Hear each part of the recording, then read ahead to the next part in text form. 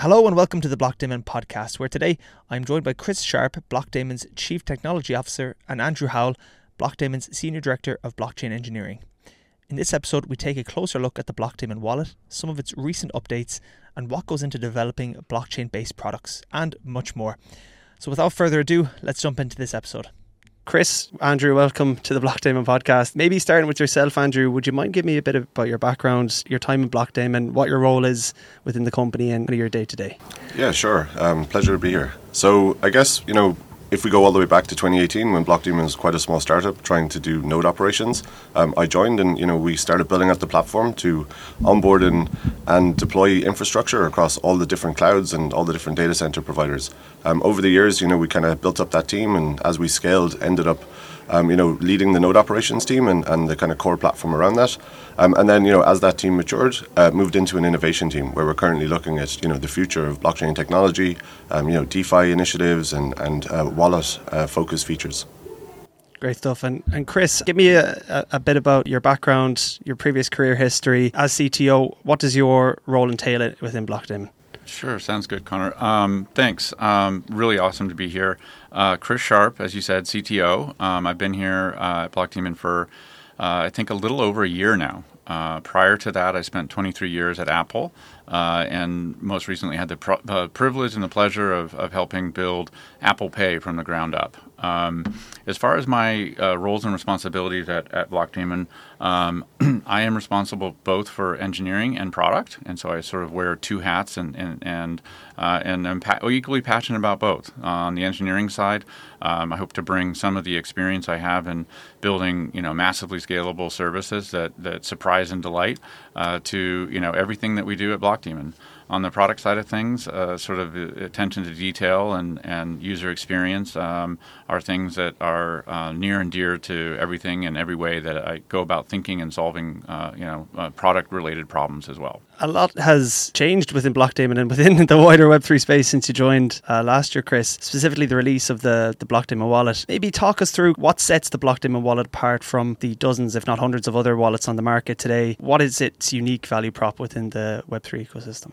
Yeah, sure. We're laser focused on making this the best, most safe institutional wallet, bar none, right? And so when we look at the underlying technologies that we're using, MPC, and having a completely on-prem solution allows institutions to hold on to the things that are near and dear to them without sacrificing any of the features or capabilities that they've known and loved. And so whether it's being able to look at filtered views or setting up very advanced policies for implementing business rules, the institutional wallet does all of those things, and it's completely on-prem. And so companies, institutions can sleep well at night knowing that once they partnered with Blockdaemon, there's absolutely nothing that we can do from a security perspective that negatively impacts their assets, their keys, their assets.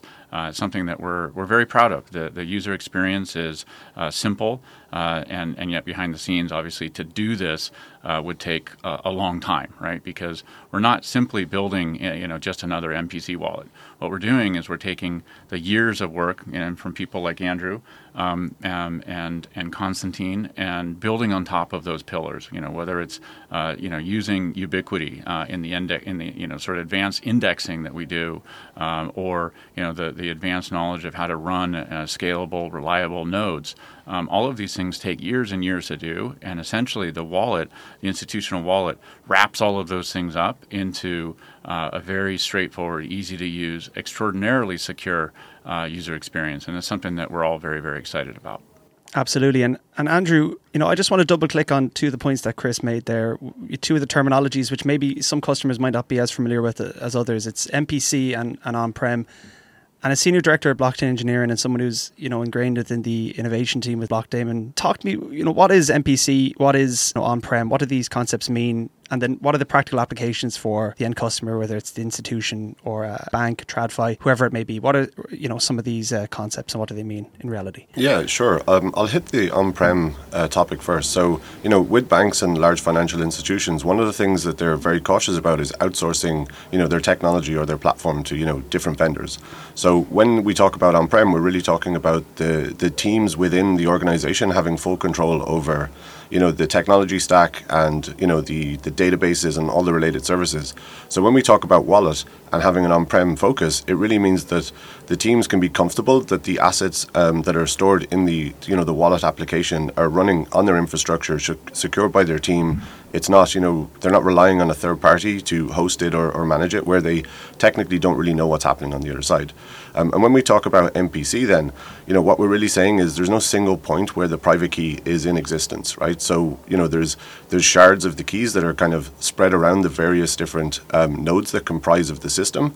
And, when signing actions need to happen, essentially the cryptography that backs the MPC stack allows the user to securely sign a transaction without actually having the private key in any particular single point at any particular time, which means for someone who may potentially compromise the system, there's very little they can do. So, we're building on the powerful technology and crypto primitives that the engineers within our team have built, and we're packaging it up in a wallet that can be deployed on your premises, which essentially means that you are in full control all the time, and the attack surface of someone who could potentially compromise that system is very limited. One of the key features that I'd like to touch on with yourself, Chris, is the policy engine within the Blockdaemon wallet. That's something that maybe a few other wallets or a lot of wallets don't actually have. And I'd like to get your explanation of why this is relevant, why this is important for an institutional customer who's holding crypto assets. What is the policy engine, and then why is it special? Sure.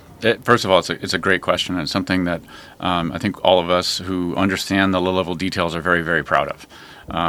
Let's just talk about what it is, and then I'll explain why I think it's unique in terms of our implementation. If you want to, have a business policy that says, if you're sending less than, 5 ETH, or one asset of a particular value, then there's really only one approval that's needed. But if you're sending more, then you need to have maybe 2 or 3 people in your treasury department or group, and we do support the notion of groups, approve those kinds of transactions. And so businesses can really set up arbitrary kinds of policies about what kinds of approvals are needed for specific assets. And we have a very simple policy editor that allows you to, think of it as a set of cascading rules that lets you determine with great precision exactly what needs to happen based on your local institution rules, regulations, policies, right? And so the thing that makes our policy engine unique is that, one, Blockdaemon, after the fact, has zero capability of changing or editing or updating at all, because, as Andrew said, it's 100% on-prem. There is no component related to the security aspects of the institutional wallet that Blockdaemon has after a customer, decides to, go with us. And so that's pretty cool. The second part is that the same low-level technology that's used to secure the actual shards, that was a terminology that Andrew mentioned. Again, just to reiterate, using MPC, there is actually no instance in time where the private key, and that's the thing you really got to safeguard, exists in any one place. There's a series of mathematical calculations between the nodes that occurs to elicit or produce the signature. And in that same way, the policy engine is essentially as secure as the MPC technology stack under the hood. And so, whether it's an internal bad actor or an external bad actor, a combination of confidential compute and the way in which we're securing both the MPC technology and the policy engine means that you really have the absolute gold standard from a security perspective, all with complete ease of use, using a very simple, straightforward user interface to update these things. And that focus on security, privacy and user interface. I'm curious, Chris, how did your experience or your time within Apple come to shape leadership methodologies that you've taken from your time in Apple and applied them to Blockdaemon and building this product? I am and was very proud of the decisions that we made, in putting users first and putting privacy first and making it so that it was technically impossible to change those things. When you make a payment, in store, Apple doesn't see any of that data. And there were a lot of low-level things we had to do to make that the case. And so, for me, privacy is utmost importance. Obviously, when you're dealing in a B2B sort of mode, there's a different sense of sensitivities, right? And so some of the things that are things that I care about personally are things that I care about professionally as well. And there are areas where, I bring a lot of that experience to bear. I think ultimately you do have to look at things slightly differently when you're dealing with a B2B sort of thing, because there are folks within our partner institutions that are absolute experts. People I really, really learn from myself and look to when we're trying to build out product roadmaps. We have some very, very close partners on the TradFi side of things that I literally text the folks and they text me and we talk about ways in which we can craft our product roadmap so that it really helps meet their business requirements. And so it's really a combination of bringing a lot of sort of views on first and foremost defining what are our core values, what are the things that as Blockdaemon we're not willing to compromise on. And obviously when you're building a security product, security is one of those things, right? So if there's ever a product decision or an engineering decision that could tilt in either direction and it has an implication from a security perspective, I'm going to weigh in on the security side of things, right?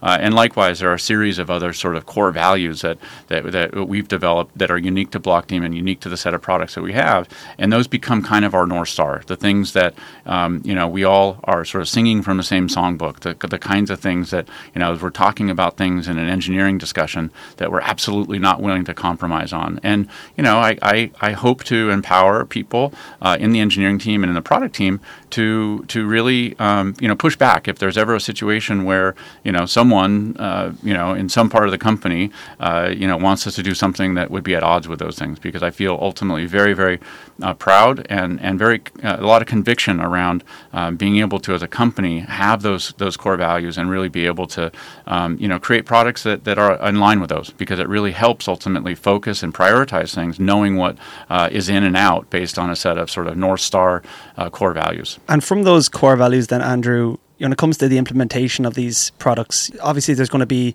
certain considerations both from a privacy perspective but also from a customer perspective, what they want.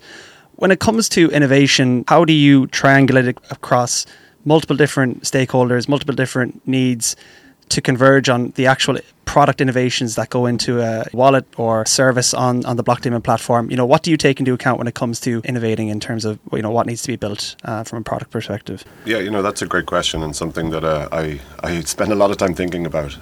So the way I like to think about it is if you kind of look at the industry evolve over the last 12, 13 years, there's certain trends that you see, right? There's an innovation in some technology, and then it kind of takes a few years for that innovation to actually, be amplified and kind of seed itself through the industry. So when we kind of look at innovation, particularly with our product focus, we're very much looking at how will a certain technology advancement benefit people in a few years' time, right? And a little bit of it is like looking into the tea leaves and trying to predict, but a little bit of it is also using, the trend data that you see in the industry. So, is there, growing transactions in a particular, token standard, or are certain networks starting to, have a growth uptick? And when you kind of take a lot of the data that you see out in the industry, you can sort of predict where you think things may go, right? And then when we look at our customer base, we very much try to think, how will this technology benefit a customer in, a year's time or 2 years' time? And a little bit of that is, like I said, reading the tea leaves.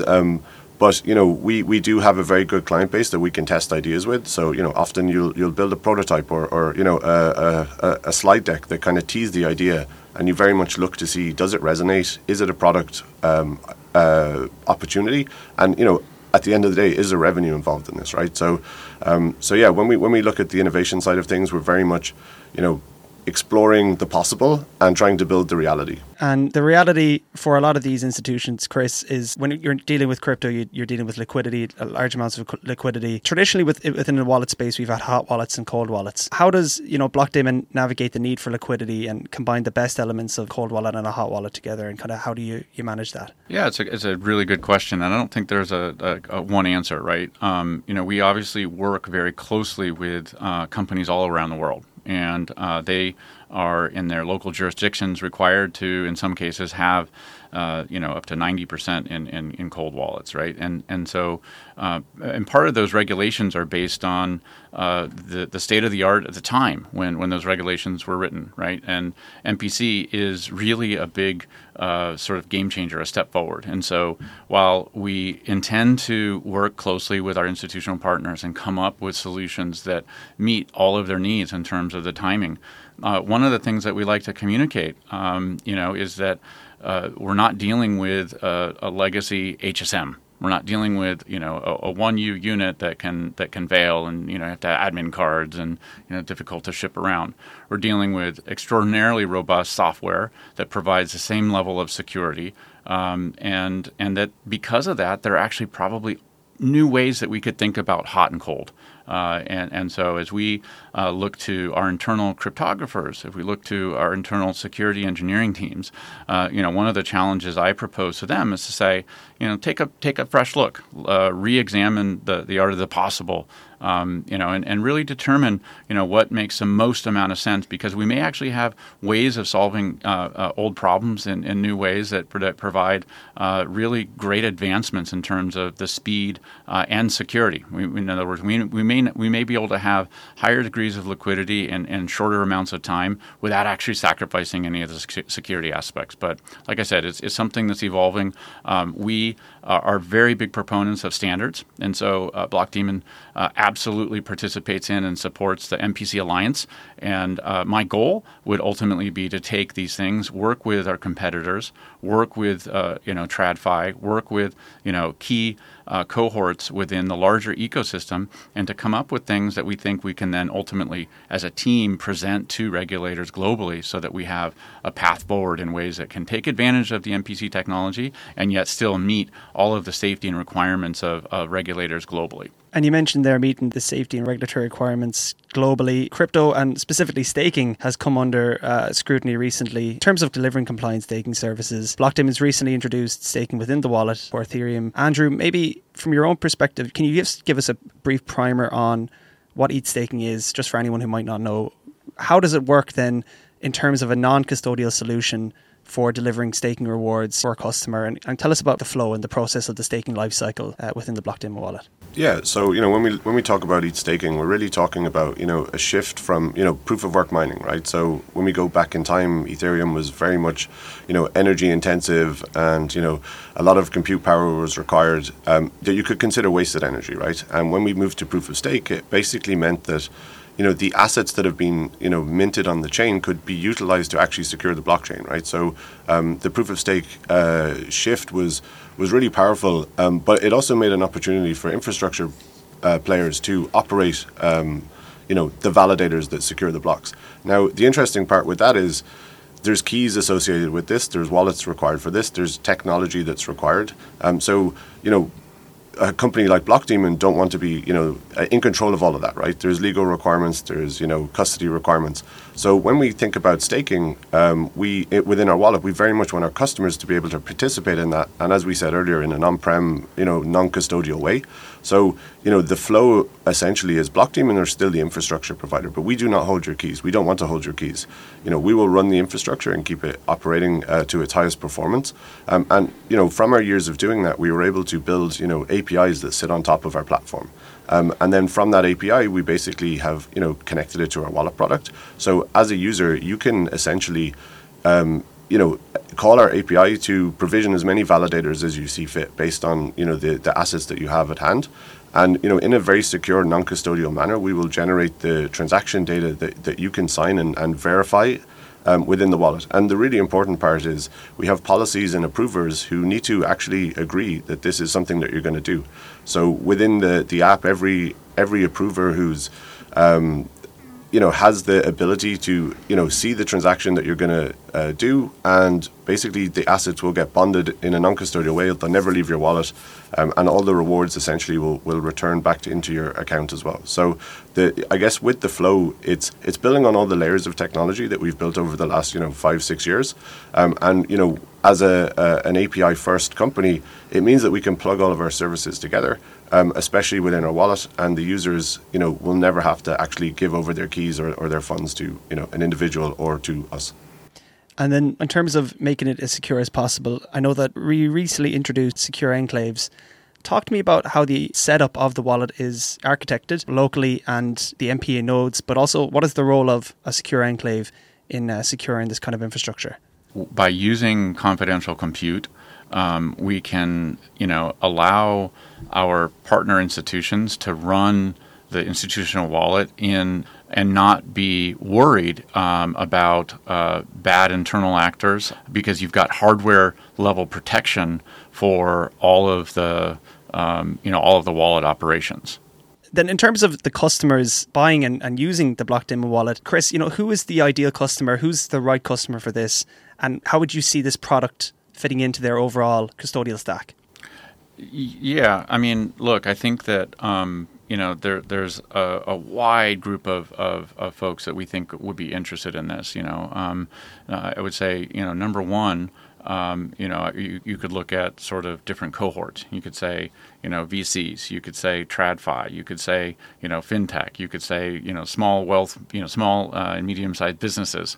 We really look at this as being interesting on the full gamut of different companies, because really what you're asking is, Chris, who cares about losing their assets? And my answer would be everyone, right? And what we've done here is we've given people the best of both worlds, right? We've given people the ability to maintain and control their assets and yet still have access to services that took us literally years to build. You don't wake up one day and sort of build a staking API, right? You don't wake up one day and be able to dynamically provision nodes. Andrew is the thought leader behind a lot of the node queue and lots of low level, very complex pieces of software that are all working behind the scenes to enable and light up these user experiences, right? And so, in some ways, if you're interested in holding on to your own assets and not ever having someone take them away from you, then we think that the institutional wallet is for you.